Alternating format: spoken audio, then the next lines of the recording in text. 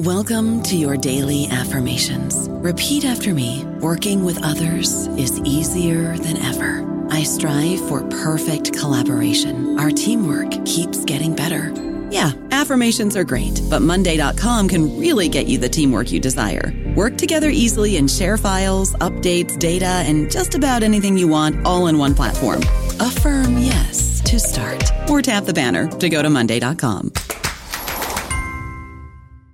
Step into the world of power, loyalty, and luck. I'm gonna make him an offer he can't refuse. With family, cannolis, and spins mean everything. Now, you wanna get mixed up in the family business. Introducing The Godfather at ChumbaCasino.com. Test your luck in the shadowy world of The Godfather slot. Someday, I will call upon you to do a service for me. Play The Godfather, now at ChumbaCasino.com. Welcome to the family. VGW Group. No purchase necessary. Void where prohibited by law. See terms and conditions. 18+. Hello, everybody. This is Marshall Poe. I'm the editor of the New Books Network, and I'd like to tell you that we have a new and improved website. It has 2 new features that we think you'll love. One of them is a vastly improved search engine, so that when you type in keywords, you'll get a bunch of episodes really quick. The other is the ability to create a listener account. And in that listener account, you can save episodes for later listening. So you can create a kind of listening list. We think these features are neat and we think you'll enjoy them. Please visit the site today.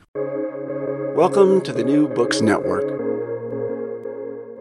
Hello, everyone, and welcome back to New Books in British Studies, a podcast channel on the New Books Network. I'm Mark Clovis, your host for the channel.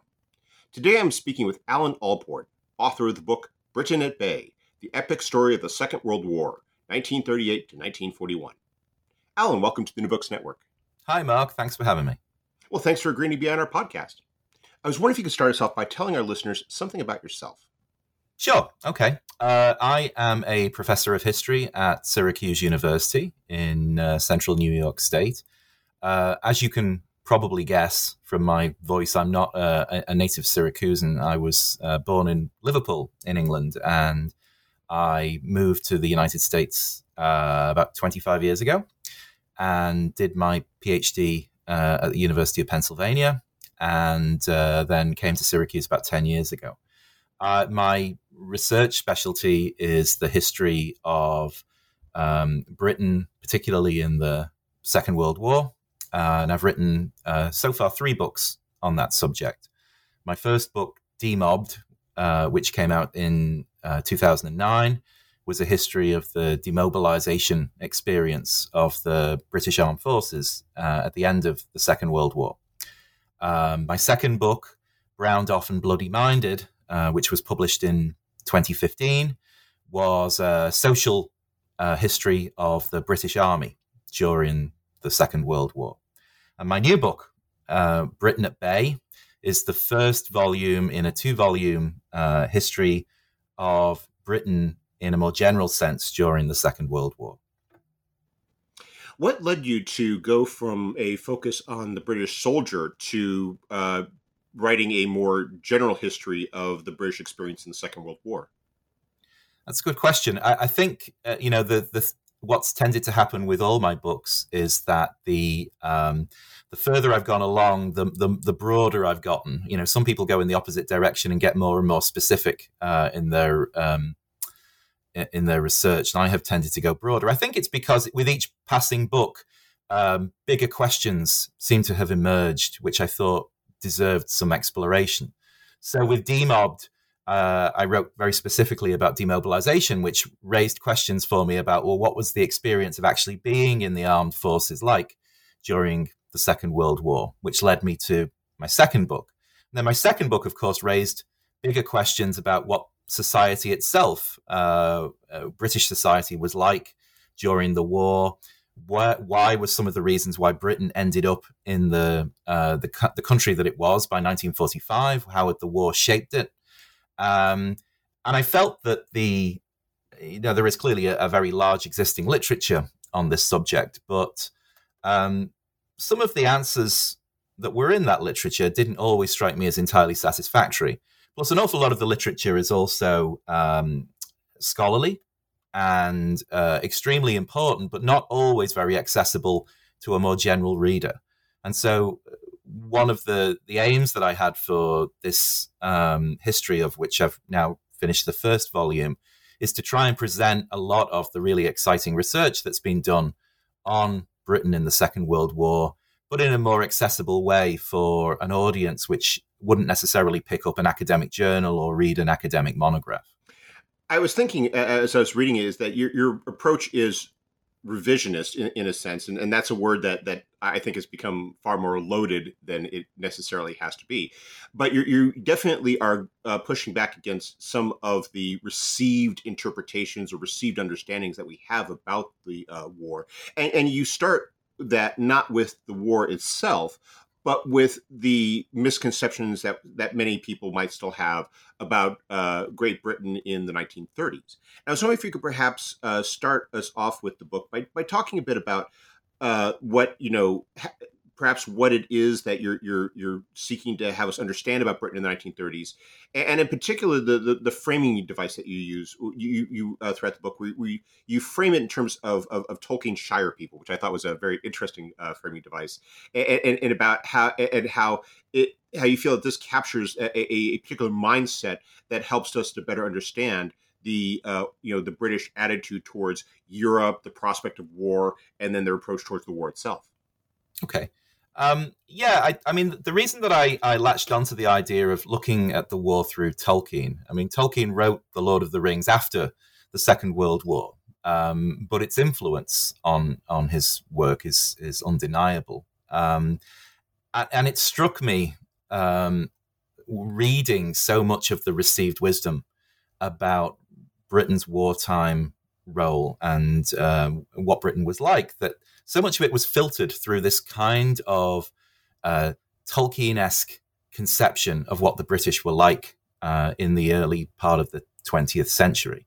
So I use the expression the Shire folk to talk about this myth. The way in which the British very much conceive themselves and are conceived by others as having been this rather gentle, parochial, innocent people who found themselves dragged into a foreign war, which to begin with they didn't really understand and weren't particularly prepared for. And of course, the problem with this is that it's very hard to square in many ways with the idea of Britain being a global superpower. In the years before the Second World War, Britain was in many ways the largest military power on earth. It controlled 2/5 of the world's land surface, and the sort of the dissonance between those ideas is what got me interested. So, I mean, thinking about Britain in the 1930s before the war breaks out, many of the myths around the war, and particularly Britain's preparation for the war, come from that period.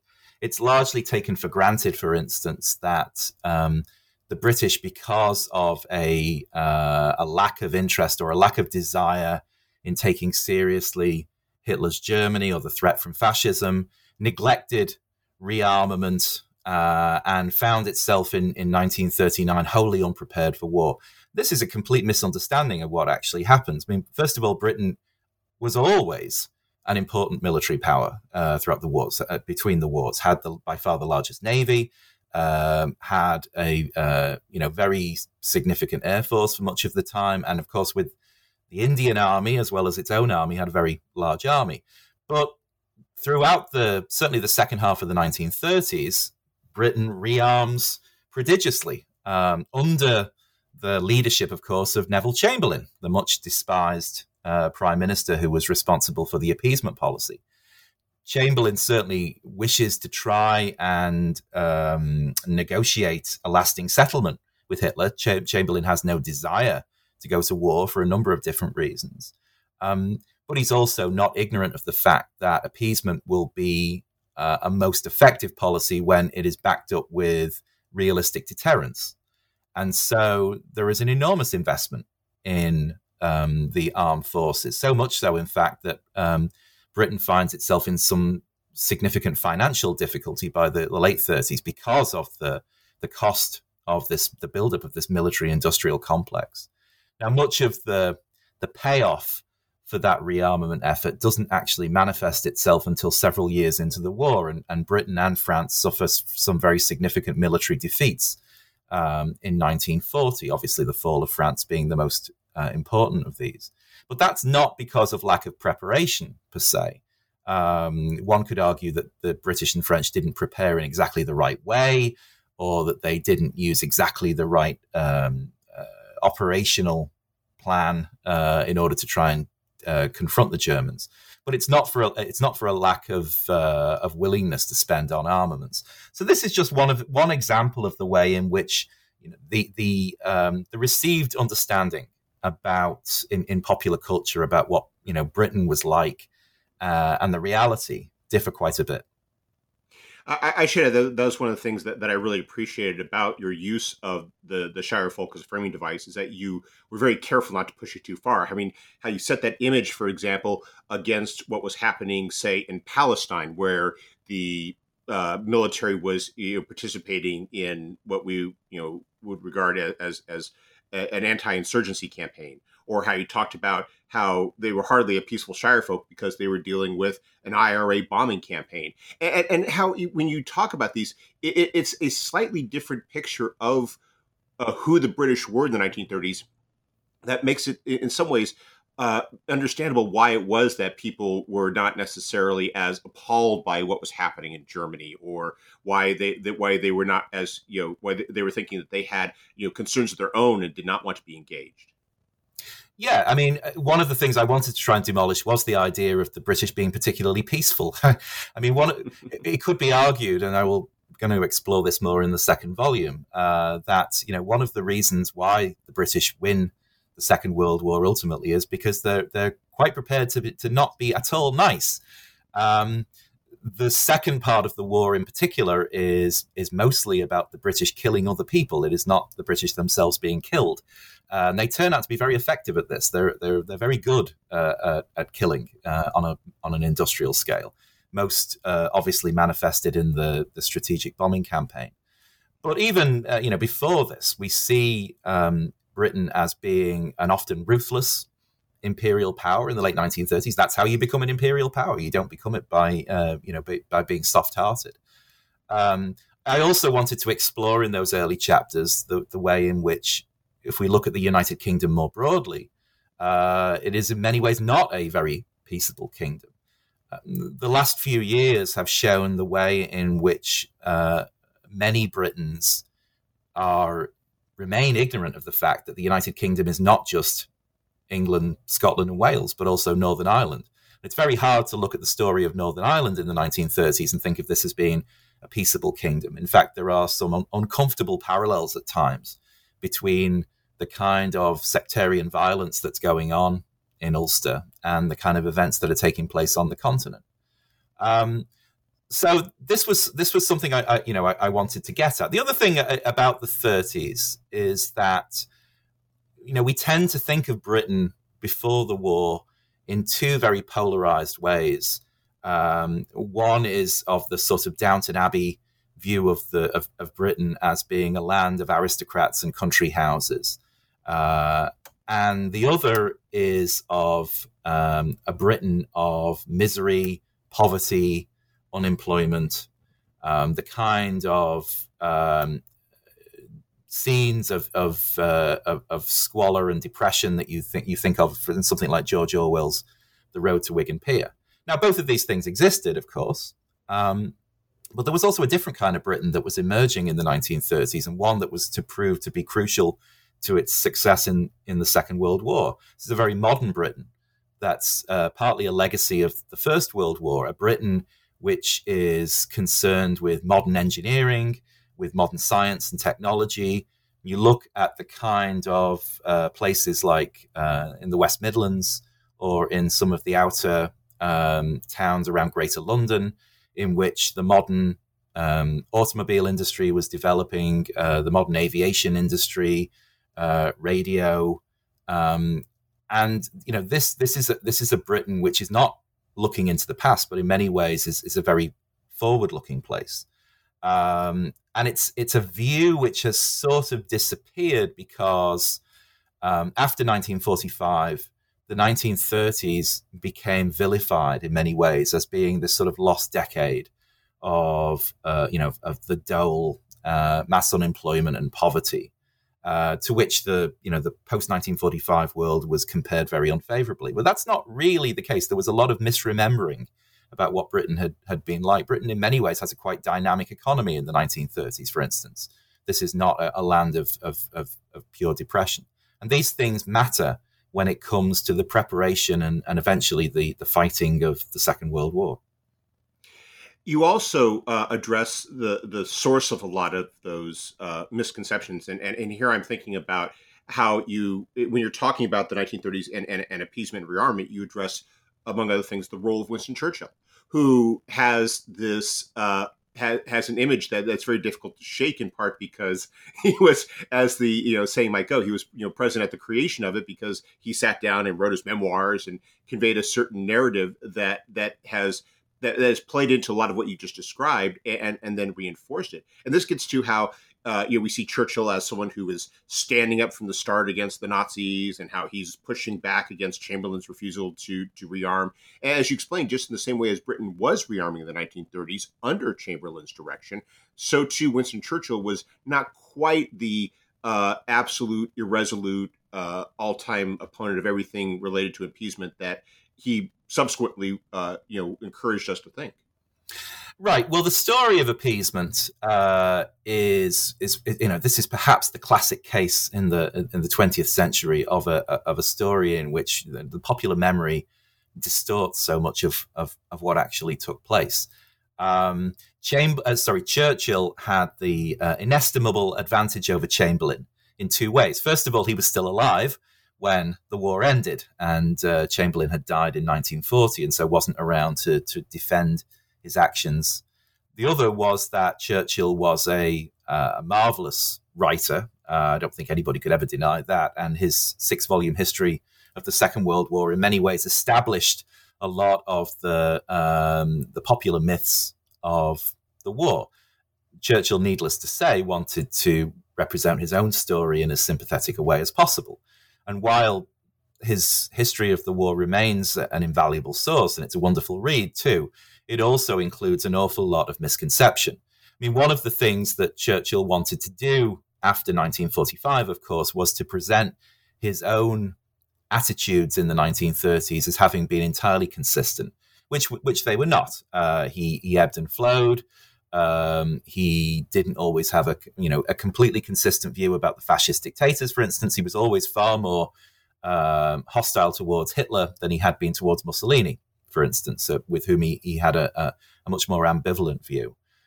The other issue is that the arguments over foreign policy in the 1930s are often presented in a very binary way, as if there was one single coherent group of people called appeasers, led by Neville Chamberlain, and an equally coherent group of anti-appeasers led by Churchill. And that's problematic for a few reasons. One is that many people who were opposed to Chamberlain's policy didn't particularly support Churchill, who had baggage of his own. He was a Tory. He had been someone whose reputation had been very badly damaged by the arguments over Indian politics in the early 1930s. He was also old too, and was in many ways was seen as being a rather outdated figure. Other anti-appeasers, such as Anthony Eden, who would be Churchill's deputy during the war, were actually much more significant figures in the 1930s than we tend to remember now. The other issue is that the anti-appeasers were often a lot clearer about what they didn't like than what they did like. Chamberlain often got very frustrated about this, in that he felt that whether you liked his policy or not towards Hitler, he felt that it was at least a coherent policy that you could actually understand. And he often objected to his critics by saying, well, what else do you think we should do?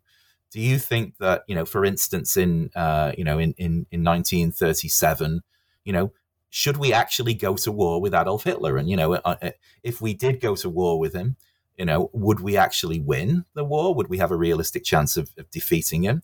Would we be able to bring the country and the empire along with us? Do we have a legitimate and clear-cut enough, cause for war in order to unify the country?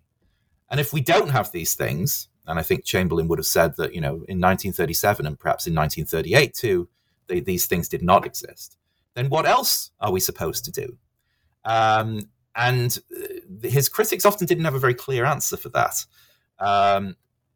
which is one of the reasons, of course, for the fact that appeasement was an extremely popular policy. It was the anti-appeasers really don't represent a large body of public opinion until fairly late, really, in 1939.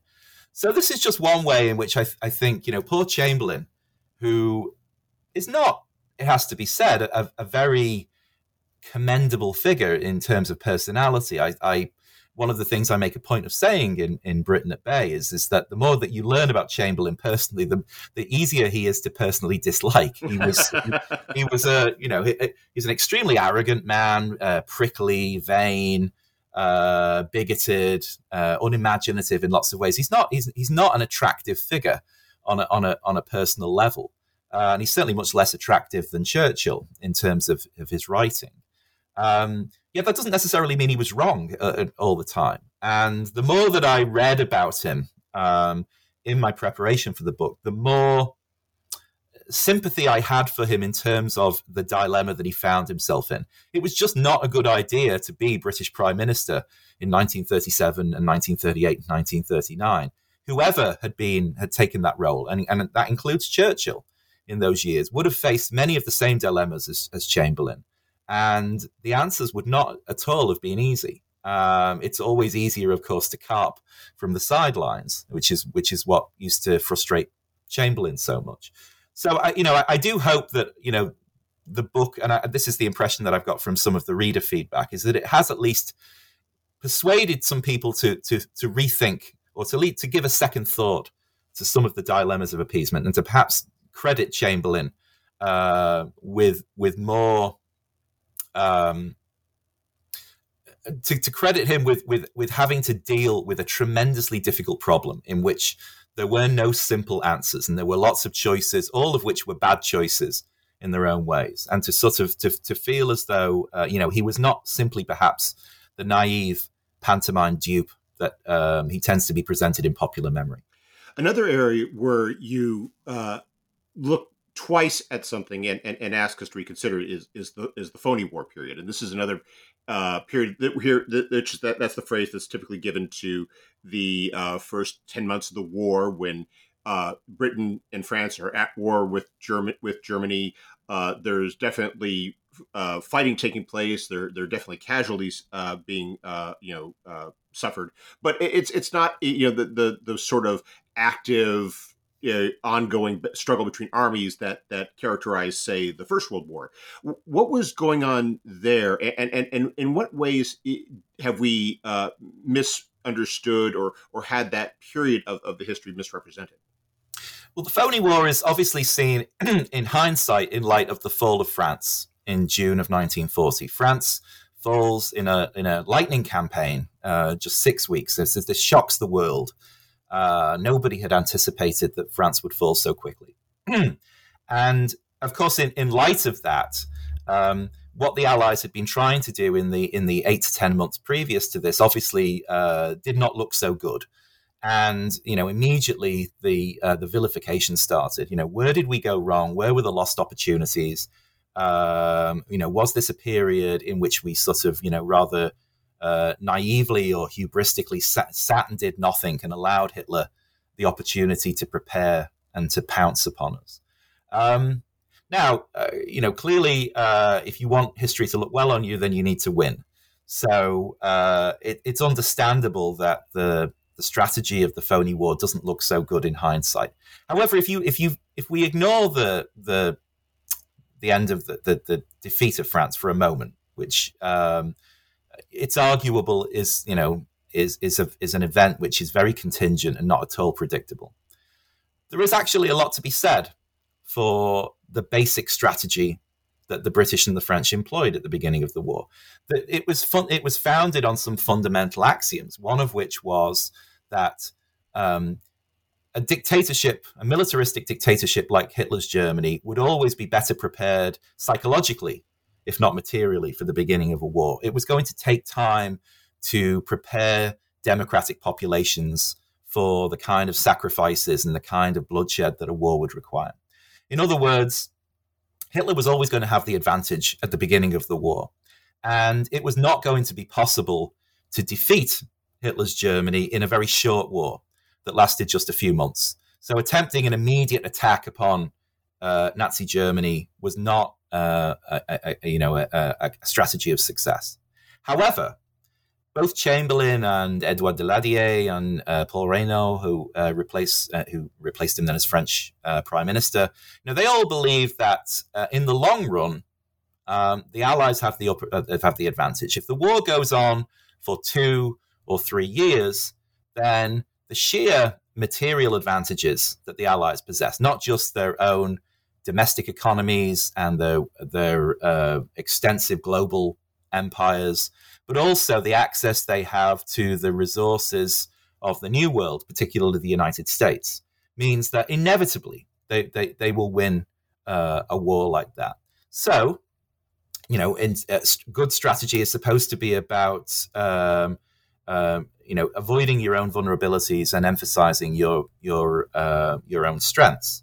So it seemed to make a great deal of sense to actually sit back, allow the Germans, if they so wished, to attempt a knockout blow against the Allies, hopefully absorb that blow and successfully defend against it, and then prepare their own strength for a counteroffensive after 2 or 3 years. Now, it doesn't work. The strategy does not work. That is clear. At least it doesn't work for France. Britain manages to get away with it, but it doesn't work for the French. Does that mean that it was necessarily a terrible strategy?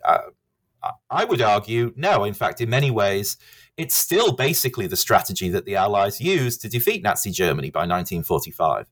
By slowly building up material strength and eventually invading Europe and defeating the Germans by sheer weight of numbers. It's just that its initial application fails, but that's a failure of execution. That's not a failure of the concept itself. In many ways, I think that the German strategy at the beginning of the war was far weaker in principle. The Germans were actually attempting something that was far more implausible. It's just that sometimes there are black swan events in history. Things just work out in an unpredictable, perhaps even implausible ways. And in hindsight, then, those who are the victors on the battlefield look like geniuses, and those who are defeated look like fools, even though there might not necessarily have been anything wrong with the basic concept behind the strategy of the losers. I don't know about you, but I'm very busy and I don't have a lot of time to cook. That's why I subscribe to Factor. Eating better is easy with Factor's delicious, ready-to-eat meals. Every fresh, never frozen meal is chef-crafted, dietitian approved, and ready to go in just 2 minutes. You'll have over 35 different options to choose from every week, including Calorie Smart, Protein Plus, and Keto. These are 2-minute meals. Factor meals are ready to eat and heat, so there's no prepping, cooking, or cleanup needed. They're flexible for your schedule. Get as much or as little as you need by choosing your meals every week. Factor is the perfect solution if you're looking for fast, premium options with no cooking required. Sign up and save. We've done the math, and this is important. Factor is less expensive than takeout, and every meal is dietitian approved to be nutritious and delicious. Head to factormeals.com/NBN50 and use code NBN50 to get 50% off. That's code NBN50 at factormeals.com/NBN50 to get 50% off. So let's talk a bit about how that switch took place, that Black Swan event of the fall of France. And of course, it's an event that is preceded by the fall of Chamberlain because of a different event, which was the fall of Norway. What happened there, and what brought about the change to where this politically dominant figure, widely respected, don't want to go quite so far as to say beloved by his party, is replaced by someone who, as you've already demonstrated in the book, was seen by some as a scoundrel, as unreliable, as someone who, it was something of a gamble in himself in terms of whether or not he would provide the sort of leadership they needed at a time in which it seemed the war was turning against the British. Yeah. So Chamberlain falls in early May of 1940. It's interesting that if you look at the opinion polling was kind of in its infancy at this point, but Gallup was doing some opinion polling about prime ministerial favorability. Is that right up to the early part of 1940, Chamberlain still is an extremely popular figure within Britain, far more popular than Churchill. And indeed, Gallup even asked the voters, if you had a choice between Churchill and Chamberlain, who would you prefer to be prime minister? And Chamberlain still emerged as by far as the popular choice. I think what happens by the late spring of 1940 is that there is both the doubts are starting to creep in a little bit about this wait and see policy, which I've just described, this kind of sitting back and allowing the Germans to take the initiative to begin with while we slowly accrue our strength. And there is a slight sense of anxiety on the Allied side that maybe this is a dangerous policy. Maybe in fact that we do need to do something at least to try and kickstart the war. That's the seed of the Norwegian campaign, the decision by the British and French to intervene in Norway. It's a rather complicated story to do with the Soviet attack on Finland, which had taken place late the previous year. But basically, the British and French decide to send an expeditionary force to Norway. Hitler anticipates that they're going to do this and preempts them. And operationally, the Norwegian campaign is a bit of a disaster. And it does, it's something that seems to represent. I mean, Chamberlain is always politically unlucky, in that he often has a habit of saying things which then sort of come back to haunt him. So he had, of course, infamously said right after the Munich Agreement that I believe that we have peace for our time, which of course didn't look so prescient a year later. Then shortly before the Norwegian campaign, he famously says, I think Hitler has missed the bus. In other words, Hitler has missed his opportunity to gain victory against the Allies.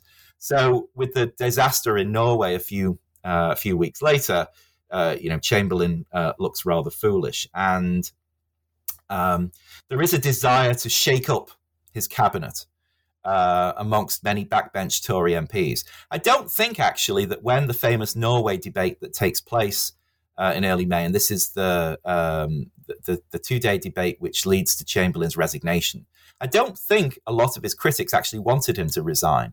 They did want him to change some of the positions in his war cabinet, perhaps to have a more aggressive attitude towards the war. But I think they were genuinely surprised and perhaps even a little dismayed when their rebellion against him meant that he resigned and Churchill took over. Churchill being in many ways a very, in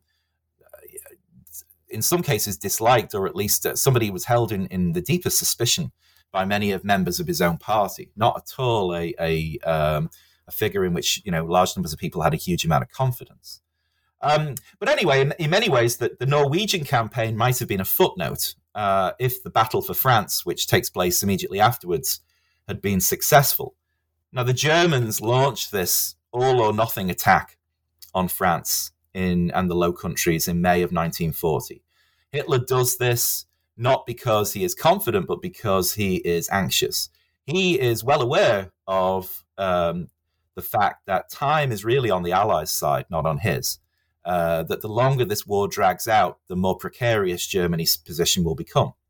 In that sense, he wholly agrees with Chamberlain and Daladier about Allied strategy. He thinks that a long war is dangerous for Germany. So he launches this attack. He hopes that his concentrated use of armored force and surprise will gain him some kind of victory. Most of his generals are extremely pessimistic about this. They think that it's a foolhardy move in lots of ways. They think that it won't work. One of them suggests maybe it's got a 10% chance of succeeding. Well, the thing about 10% chances of succeeding is that 10% of the time they happen.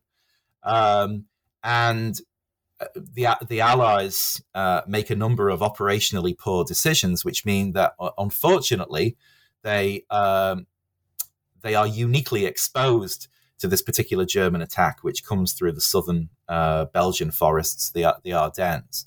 And even though on paper, in many ways, their position is extremely strong, they manage to make themselves sufficiently vulnerable that the Germans are able to break through their line, and the Allied position collapses like a house of cards. There's no question, of course, that the Allies make some serious errors. And do those errors represent more fundamental weaknesses in, say, the French army or in Allied planning? There is something to be said for that. The Allies don't go through the phony war without making some mistakes in terms of the exact preparations that they've made. That's undeniable. On the other hand, are they just really, really unlucky in May of June of 1940? I would say to some extent they are. Of course, history famously, we can't replay events. We can't go back and have another go and change some of the variables slightly and see what happens. But I have a feeling that if you replayed the Battle of France 10 times, then 9 out of those 10 times, the Germans probably lose, or there is a stalemate in France. The Germans get bogged down somewhere in northern France. Now, if they do get bogged down in that way, then Hitler's prospects are now starting to look increasingly bleak. Most of his best forces have been squandered in this attack. His economic position is not strong. You have a feeling that many of his own generals may have started to grumble behind his back, and possibilities of a coup or assassination might have grown. In other words, the prospect for the Allies is fairly rosy if that happens. And 90% of the time, that's what probably happens. It's just in the world in which we actually inhabit, the 10% of happened. The Black Swan event happened. And so France, to everyone's amazement, is defeated. One of the factors that you describe in that may have made the difference was the, for lack of a better word, the unwillingness of the leaders of the RAF to send over their full fleet of fighters and every available plane to support the ground war that was taking place in France. As you explained, though, this is because and I love the way you just kind of bluntly put it, that the RAF always expected to fight a battle of Britain, and that with the fall of France, that's exactly what they get. They now have this battle, which is, of course, now part of the mythology of British and let's be a bit more blunt, English identity, but how it's one that as is so often the case when you're talking about mythology, is that there's a lot of misconceptions that accrue around it as well. So as I say in the book, it's great that the British won the Battle of Britain, but it would have been better still if they hadn't had to fight it in the first place. There had always been a very semi-detached attitude by the British towards the alliance with France at the beginning of the war. Chamberlain himself had been highly reluctant to make any commitment of fighting a large ground war on continental Europe. He remembered, like many people did, of course, the enormous, dreadful battles that had taken place in World War I, the Somme and Passchendaele and so forth. And he wanted, above all, to try and avoid that kind of situation of sending a large British land army to the continent. And so his argument had been to the French that, if there is going to be an alliance, we ought to have a division of responsibility that reflects our particular national strengths. So the French provide the big army that's to fight the German army on the ground. Meanwhile, the British will command the waves, command the seas, and prevent Germany from being supplied from abroad. Will enforce an economic blockade against Germany, and the Royal Air Force will conduct strategic bombing against Germany. The RAF had been created specifically for the purpose of strategic bombing in 1918, and it's still regarded its role as an offensive force as being its principal task. Now, the French didn't really see it this way. They thought, well, it's all very well for you to sort of say that you're going to conduct the air war and the sea war, but most of the fighting and the dying is going to take place on the ground. And in a democratic world, you can't really expect one partner to do all of the sacrifice and all of the dying and the other one to sit back. So the British had eventually been forced to see the logic of this position and had sent a ground force to France to fight alongside the French. But it was a fairly small one, and moreover, the Royal Air Force in particular still resolutely refused to commit its, the bulk of its strength, either its fighter force or its bomber force, into defending the ground forces. Now, there's two ways of looking at this. One is that by jealously guarding its resources, it meant that when France fell in June of 1940, the British were in a pretty good position to be able to defend themselves against an air attack by the Germans. They already had a very sophisticated air defense system, partly through radar, this new technology, and also a very sophisticated kind of network of command and control. They had, large numbers of fighter aircraft, which they had held behind in reserve during the battle for France. So if you assume that France was inevitably going to fall, then there does seem to be a great deal of wisdom in the British approach. On the other hand, if you assume, as I do, that actually it wasn't at all inevitable that France was going to fall, that wiser policies and a more full-blooded attitude towards the ground war might have altered the balance, then that British decision seems not just unwise, but also extremely selfish. The French always looked at the alliance as being an alliance of partners, that, if one goes down, both go down. The British never quite had that same kind of commitment. They looked back afterwards. When France did fall, of course, they were not particularly keen to associate themselves very much with this defeat, and they very much looked at it as being France's own fault, that France had been uniquely to blame for its own misery. But it's arguable that the British themselves were partly the authors of this defeat, because they had never really taken as seriously the military alliance as they perhaps ought to have done. But nonetheless, that choice does lead to the battle, or contributes to the fact that you have this Battle of Britain and this period of sustained warfare, where Britain is now under direct attack. The title of one of the chapters there is the scouring of the Shire folk, and it which of course, as with the Battle of Britain, becomes part of the mythology of British identity. You describe it, though, again in ways that push back against a lot of what we've understood about it. For example, with the image of the war, of the Battle of Britain, as one of Spitfires and Hurricanes, rising to the challenge, and how they were the war-winning weapons, and they definitely were key to victory. But as you explained, that was what they were expecting. They actually had this different fighter design that was going to be the winner, and it turned out to be a disaster. Or how the British, remember the Germans constantly bombing them, and that certainly did happen, but it was almost done in a half-hearted way, as the Germans seemed to be losing interest, and how this causes us to reconsider, in a way, just how serious the threat was, just how prepared the British were, and just how likely it was that the war could have potentially ended in 1940, as the British like to believe it might have, had they been defeated. Well, the British remember the Battle of Britain. I mean, it is this, of course, this mythical moment as being a moment in which they might so easily have been defeated. Had events turned slightly against them, then the Germans would have been able to gain air superiority over southeastern England and allow the conditions for an invasion. Historians have pushed back against this a lot in recent years, and I am of the personal belief that there actually was very little chance that once the Battle of Britain had started, that the Germans were going to be able to win, at least in the short term.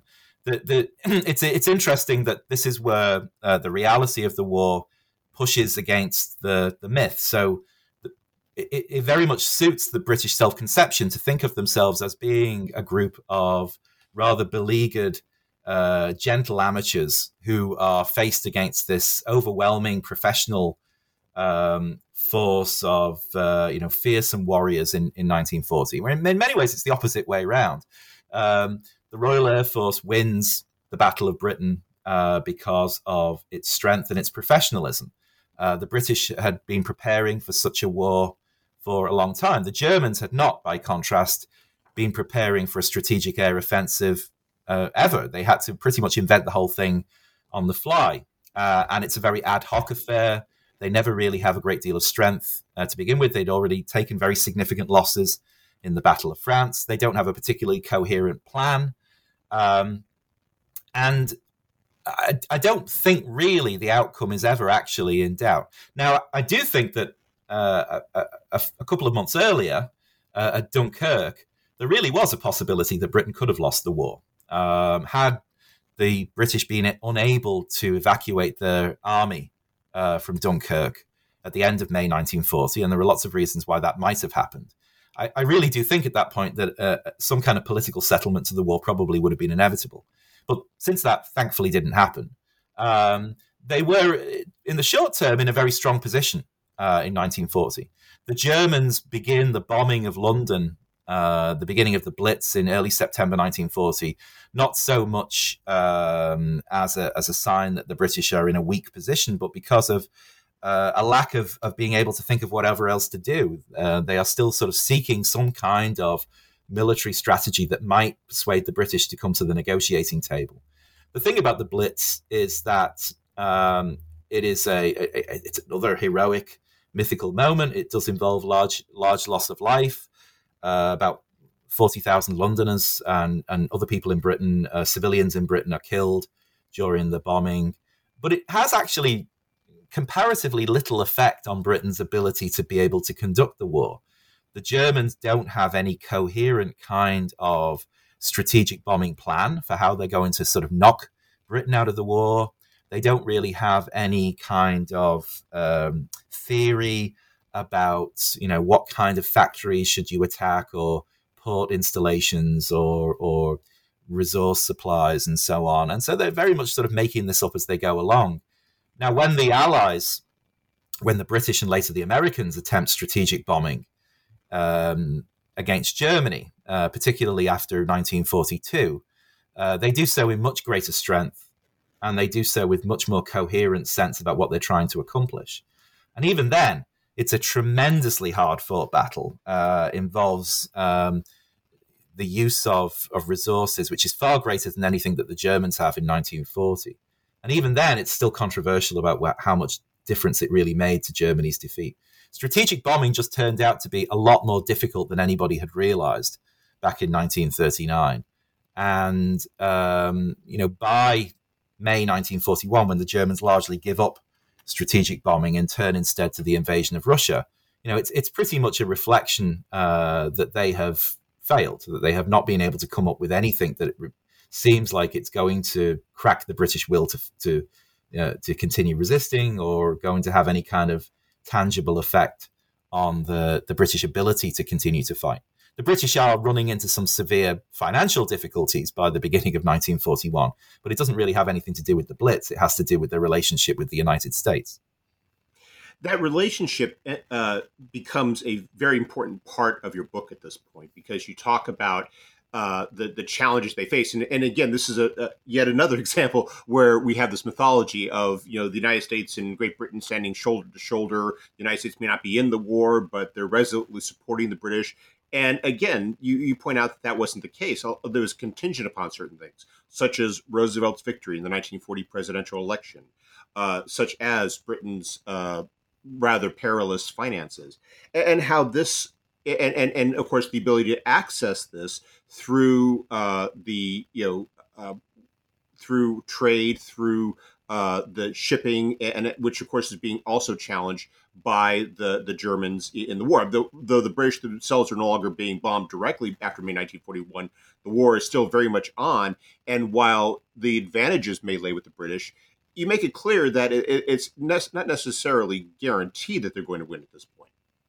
So the short-term advantages are certainly with the British in the mid to late point of 1940. The long-term situation, however, is much less clear-cut. When the chiefs of staff, the British military chiefs of staff, give their assessments to Churchill in 1940 about can Britain actually win this war, they make it very clear that yes, they think it can, but that victory will be entirely contingent upon the active cooperation of the United States. Britain will require the importation of very large amounts of raw materials and munitions and so on from North America, particularly from the USA. And it will only be able to do so as long as it has the financial wherewithal to be able to pay for them. One of the consequences of American isolationism in the 1930s had been the passage of the Neutrality Acts by Congress, which had meant that, amongst other things, the United States would not sell war materials to any belligerent nation on any terms other than hard currency. So in other words, you had to pay for these things either with dollars or with gold. Britain has, although it has a very large amount of both dollars and gold in 1939, it runs through its surplus pretty dramatically by the mid to late point of 1940. By late 1940, it's becoming increasingly obvious that Britain is going to run out of both dollars and gold fairly soon. And then the question emerges, well, what then? Will the United States continue to cooperate in providing Britain with access to the materials that it needs to continue fighting? And it's not at all clear, certainly in the midpoint of 1940, that is the way that America is going to go. After the fall of France, the threat to the United States from Nazi Germany becomes much more obvious. But what's not obvious is what American policy should be with regard to Britain. Should the Americans regard the British as being their first line of defense? And should they basically, therefore, provide them with as much assistance as absolutely necessary? Or should they regard the British essentially as being a dead loss? Should they look rather to their own defenses? Should they regard, should they focus on a Western hemispheric defense? And that's a position which is taken up by very influential people around President Roosevelt. So George Marshall, for instance, the chief of staff of the army, believes that in the summer of 1940 that the United States should stop supplying Britain with war materials, that it should concentrate on its own defenses, on the buildup of its own army, and that it should essentially write the British off. And Roosevelt himself, I think, doesn't make an immediate decision about this until quite late. Victory in the Battle of Britain, of course, ultimately sort of turns the Roosevelt administration more towards the idea that, well, yeah, Britain probably is going to be able to survive this, at least for the short term. And so it's worth backing the British. It's worth thinking more seriously about the British as being an ally. And this is the seed of what becomes the Lend-Lease Agreement in March of 1941. So Lend-Lease essentially eliminates this problem about gold and dollars by saying that for the duration of hostilities, the United States will continue to supply Britain with materials, war materials, and raw materials, and so on, without actually having to pay for them immediately. The bill can be settled at the end of the war. This is an enormous relief for Britain in terms of its ability to continue fighting. It also sets up a lot of problems for the post-war. It has to be said, something I'm going to explore more in the second volume, because it basically turns Britain into a patron, economic patron of the United States. And, the British ability to continue the war is very much going to be contingent upon American acquiescence.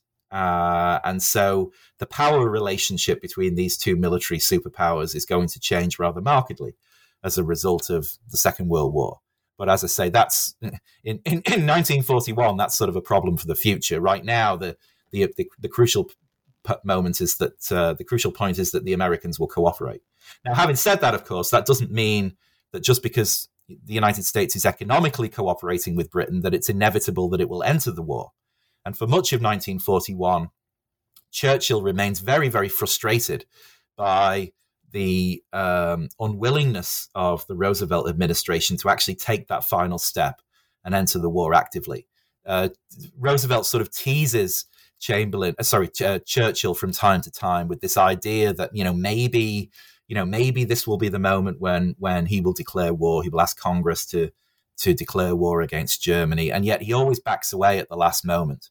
When Churchill and Roosevelt meet in Newfoundland for the Atlantic Charter Conference in August of 1941, Churchill goes to that conference thinking that Roosevelt is going to declare war against Germany, that will be his big announcement during the conference.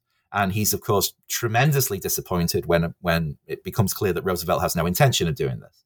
And he leaves Newfoundland actually rather depressed and frustrated, and sort of vents in private memorandums and so forth about, how the Americans don't seem to be taking this seriously enough. The United States will enter the war, of course, but it's going to be under very different circumstances in December 1941, thanks to Pearl Harbor. So, dare I ask how Volume 2 is coming along?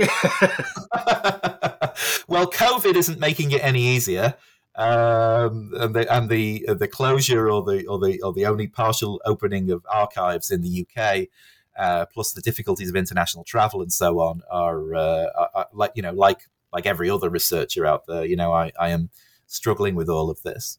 I do have some, I think, interesting ideas. I hope they are interesting ideas about how to talk about the second half of the war. And I'll be exploring, both how the Allies actually managed to achieve victory, and then also, what kind of country Britain is by 1945, how the war has changed it, and how the war has also not changed it as well. And some of the legacies of the war stretching into the second half of the 20th century right up to today, both the economic legacies, political legacies, and also some of the legacies with regards to culture and memory and so on.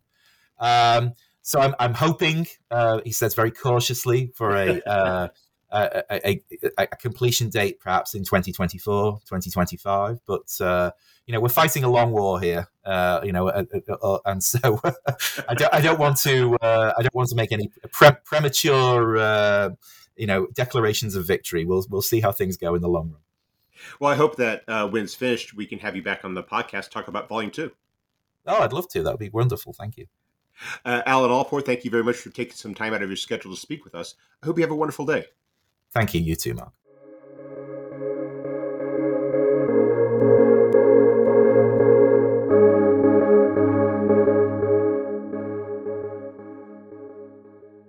Hey guys, it is Ryan. I'm not sure if you know this about me, but I'm a bit of a fun fanatic when I can. I like to work, but I like fun too. It's a thing. And now the truth is out there. I can tell you about my favorite place to have fun. Chumba Casino. They have hundreds of social casino style games to choose from with new games released each week. You can play for free anytime, anywhere. And each day brings a new chance to collect daily bonuses. So join me in the fun. Sign up now at ChumbaCasino.com. No purchase necessary. VGW Group. Void where prohibited by law. See terms and conditions. 18+.